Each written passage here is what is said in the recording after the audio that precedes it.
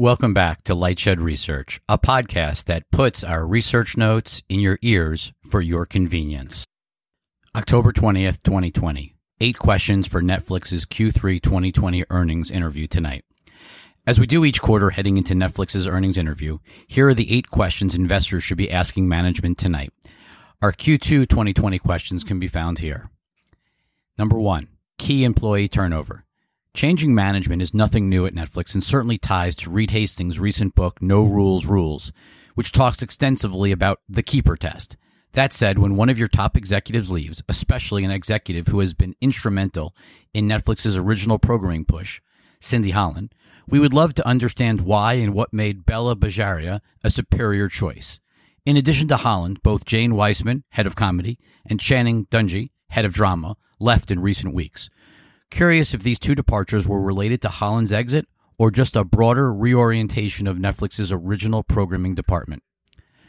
2. Why did U.S. free trials finally end? The U.S. was one of the last remaining markets to stop offering free 30-day trials. What provoked the change now? Was it the relative strength of Q4 content slate versus peers, or simply an acknowledgement that the vast majority of U.S. households have now tried Netflix once? In other markets, we've seen Netflix offer free subscription plan upgrades for 30 days after ending free trials, but that does not appear to be the strategy to date in the U.S. How should we think about your approach to promotional marketing in the U.S. now? Number 3, price increases. With Netflix representing 27% of time spent streaming, it would appear that the service remains meaningfully underpriced relative to HBO Max, Disney Plus, etc. 2 years ago, Netflix raised prices in the U.S. shortly after raising price in Canada. Given the recent price increase in Canada, as well as the increase in Australia back in September, is it fair to assume a U.S. price increase will occur in late 2020, early 2021? Time spent update. It's been a long time since Netflix commented on monthly or quarterly hours streamed. Given the ongoing global pandemic keeping people home more often, increased interest in news and political content, the explosion of gaming time spent, and the challenges your competitors have had in launching content across their SVOD platforms versus Netflix, which has had a relatively full slate of programming. Curious how to think about Netflix's subscriber usage in Q3 2020 versus Q3 2019. Number 5, understanding Netflix's animation ambitions. Netflix has never screened a movie solely for analysts and investors before. Why was it so important for you to show off Over the Moon? What is the key to challenging Disney in animation, and how will you know if you reach the level of success? Is it seeing children singing songs from your movies all around the world, dressing up for Halloween and costumes tied to your film? In a recent interview, Ted Sarandos indicated the goal was to scale up to 6 animated feature films a year. Is that realistic quality-wise, given that today the entire animation industry usually releases 6 animated features in total each year? Number 6. Film industry investment.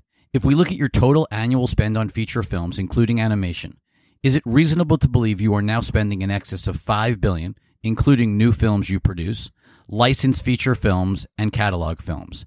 How should we think about the growth of that investment in film spending and the mix shift going forward, especially given the $5 billion makes you the largest spender on movies in the world? Number 7, the importance of theatrical. Your peers have almost universally opted to delay their blockbuster films until mid to late 2021, or even into 2022, rather than release them onto their own SVOD platforms or sell them to you or other third-party SVOD platforms. The only true potential blockbuster to go straight to SVOD will be Disney's Soul on December 25th. Are you surprised that Hollywood studios remain fixated on theaters? How much of their continued focus on theaters is short-term economic-driven versus filmmaker-driven, meaning filmmakers who demand a traditional theatrical release? Tied to this, curious if you could explain how you got Ron Howard to do his first direct-to-streaming movie on Netflix next month, Hillbilly Elegy, which was obviously greenlit and produced well before the current pandemic occurred. It will be released on Netflix on November 24th. Number 8, content exclusivity. Viacom's Pluto TV recently reached a deal with Gaumont TV to air Narcos on their ad-supported streaming platform. While we realize your original agreement to license the content did not block AVOD, curious if future content licensing deals have blocked AVOD exploitation. Also curious if you believe AVOD licensing years after a show is finished on Netflix. Narcos, remember, aired new seasons from 2015 through 2017, is detrimental to the value of the content on Netflix. Could you ever envision licensing your own original programming to AVOD platforms years after it airs?